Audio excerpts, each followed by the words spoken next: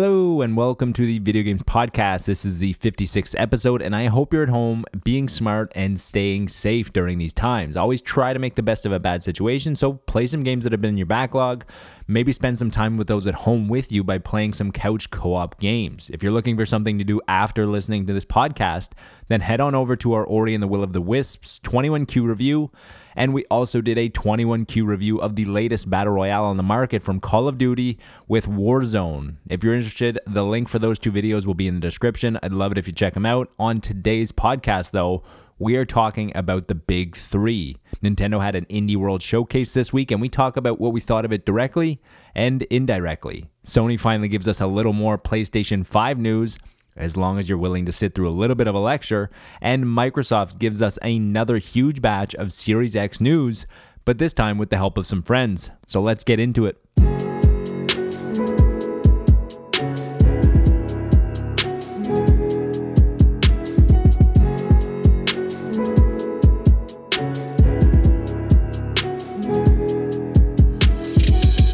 Considering the last time that we had a broadly focused Nintendo Direct, which was back in September of 2019, expectations were probably a little higher than they should have been for this week's Indie World Showcase.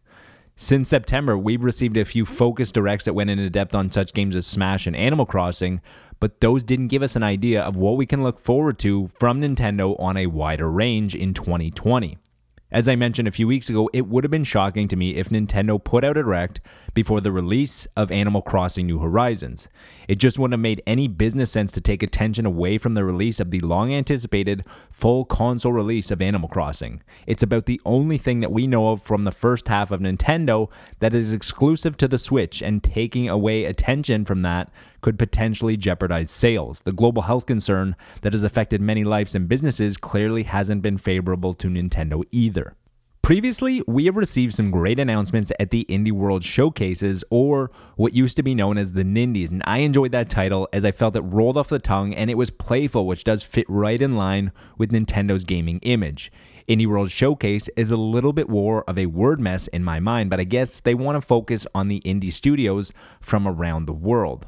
The last Indie World Showcase in December had some solid announcements, including the sequel to the critically acclaimed golf story titled Sports Story, the modernization of the 16-bit classic Streets of Rage with Streets of Rage 4, and it also featured the Switch port of Dauntless and finished with one more thing with a new look at Axiom Verge 2. These announcements all have a greater level of notoriety than anything mentioned in this week's showcase in my mind. The feeling I get is that people were underwhelmed by the showcase this week, and I think it's kind of justifiable. After all, we are nearing a nearly 6-month dry spell for Nintendo Directs, and the fans are getting very hungry for information. Most of the games announced during this week's showcase are releasing anywhere from now to late summer. Nintendo must have something farther in the pipeline from the indie section that it could have used to really give the showcase a boost. It could have used something coming in the fall or even early winter, as a 9-month marketing window isn't unheard of. I think not giving us an anticipated title that people want or something with a little more cachet to it was a bit of a missed opportunity. Spelunky 2, Carry On, or even something like Oceanhorn 2 coming to the Switch would have been great.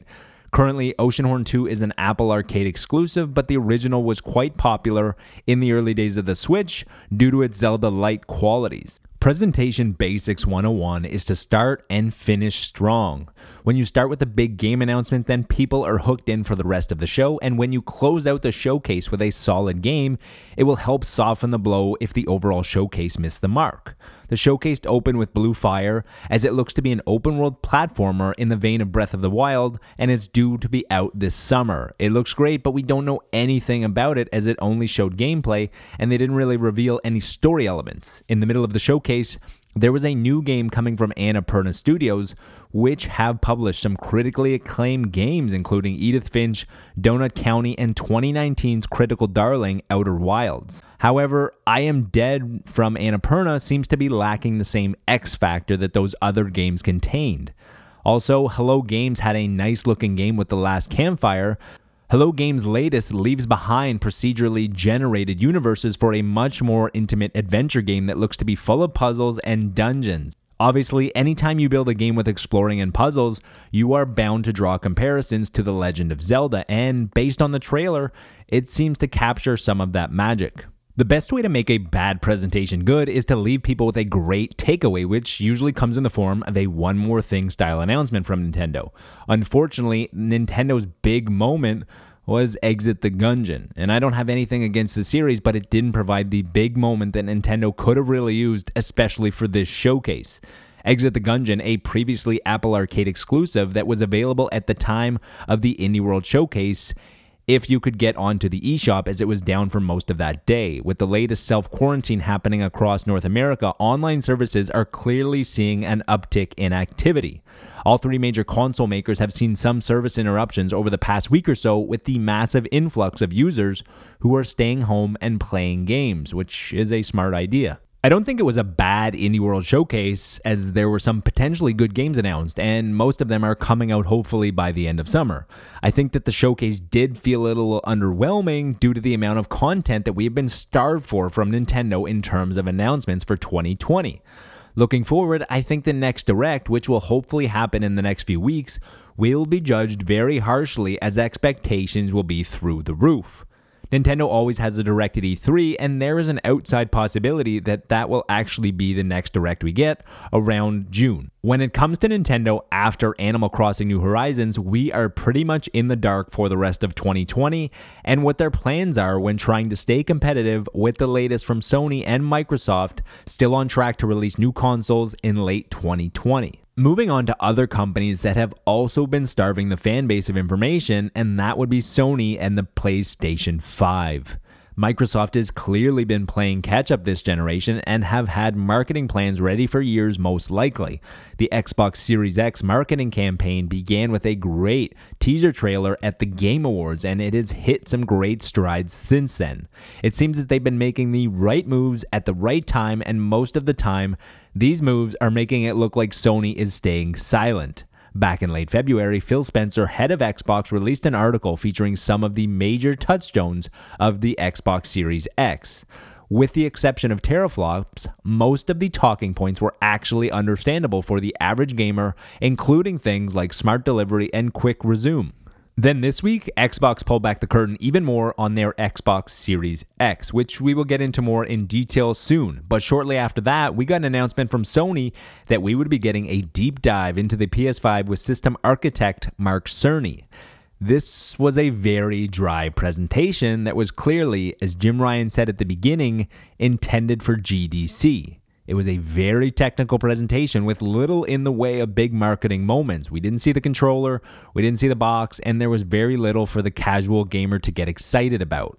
I think there are a lot of people who, after the presentation, were a little disturbed by the lack of details, but this talk wasn't aimed towards the gamers. It was aimed towards the developers, and I think leading up to this, I think Sony should have been a little more clear to try and avoid disappointing the fans even more so, because at the early part of the stream, there was almost 300,000 fans watching and hoping for something exciting.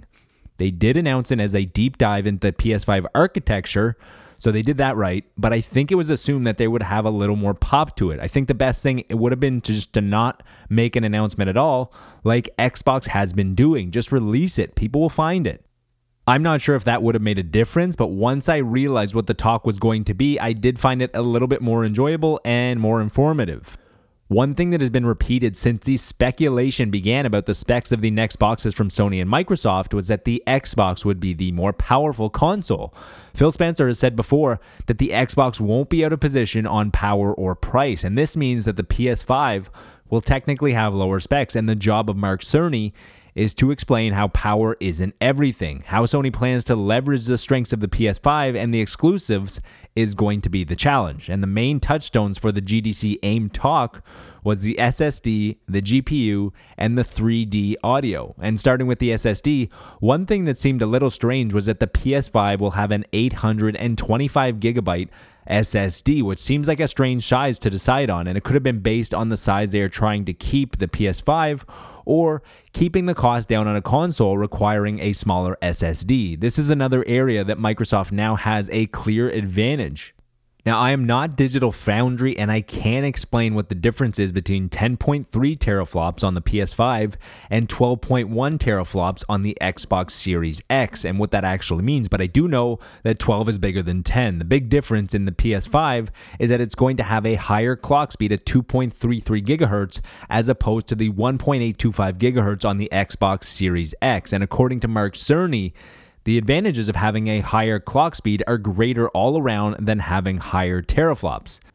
I don't know if this is true or not, but the only way we will know is when we can see the games that are being created for these machines side by side.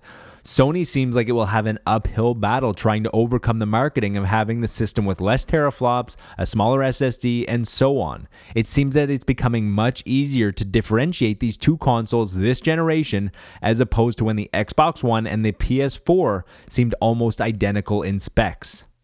The other major touchstone of the presentation was 3D audio and how they are building that into the PS5 and what they are calling the Tempest engine. The gist of 3D audio is that every ear is different, and when the system is using audio built for your ear specifically, it is more immersive. Since there would be no way to program for everyone's ear, they have created 5 presets that come close to matching most people's ear canal, which you will choose in the settings when you first set up your PS5, and it will first be set up for headphones and then TVs after that.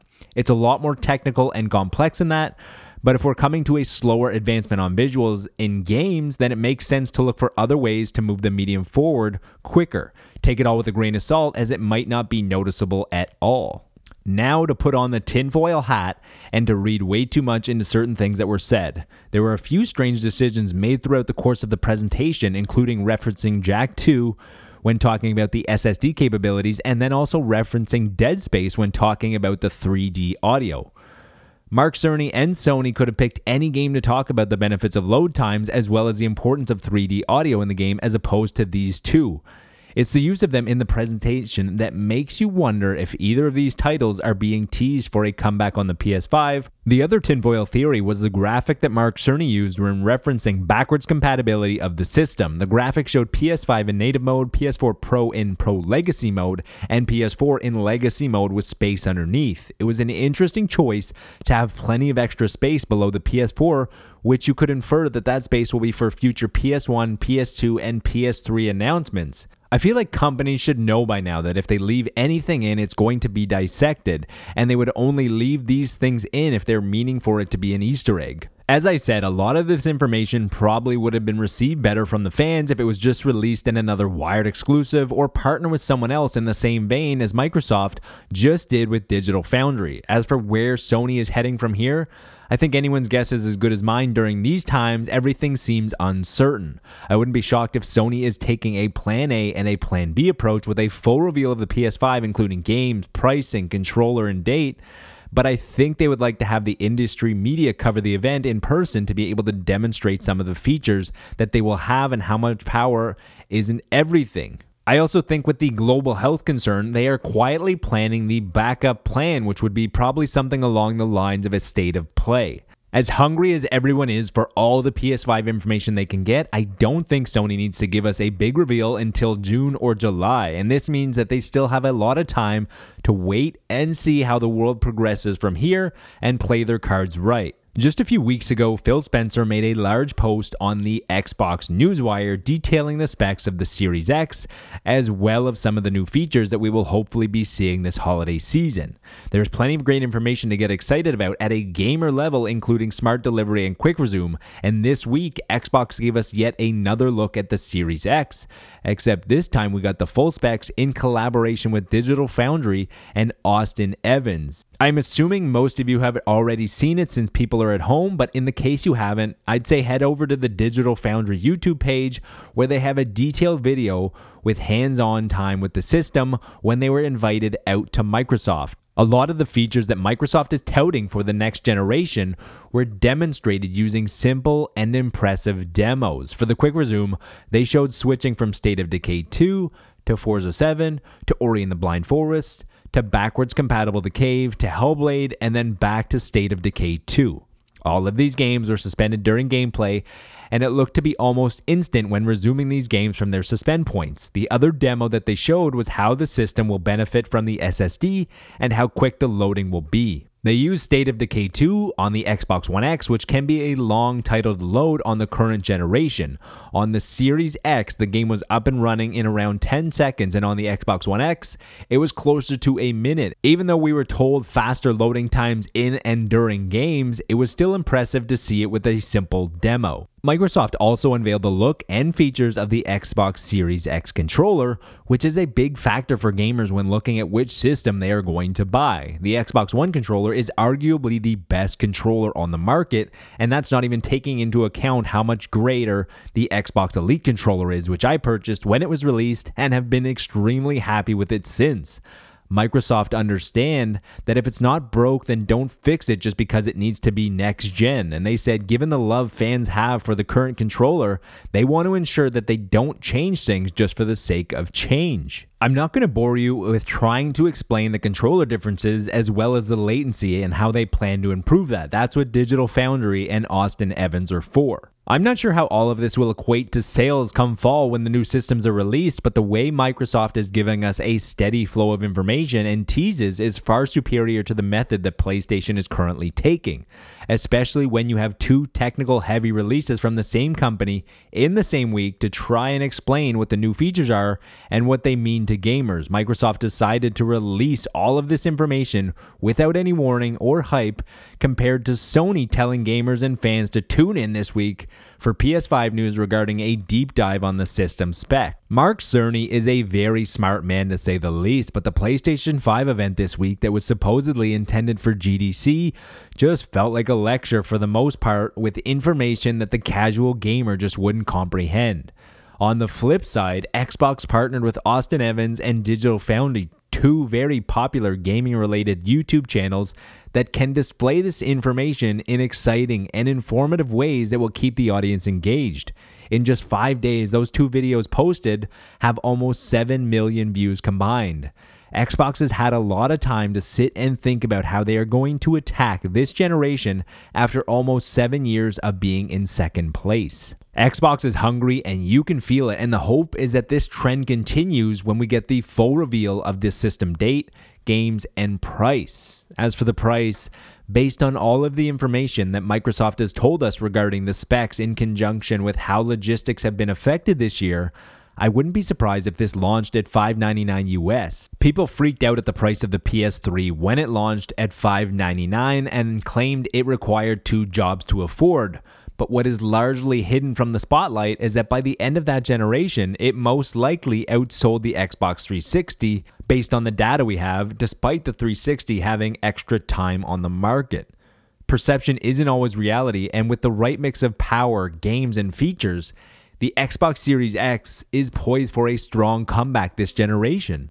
That's going to be where I end the show this week. I want to say thank you very much for listening. It means a lot, and if you haven't already and you like what you hear, then please consider subscribing. And as I mentioned, we posted a few 21Q reviews of the latest Ori and the Warzone from Call of Duty, so please check those out, leave a comment, give it a like, stay home, stay safe, enjoy some games, and take your mind off of things. Now, more than ever, remember, gaming is supposed to be a positive thing, so please be nice to your fellow gamer, and more importantly, be nice to your fellow human.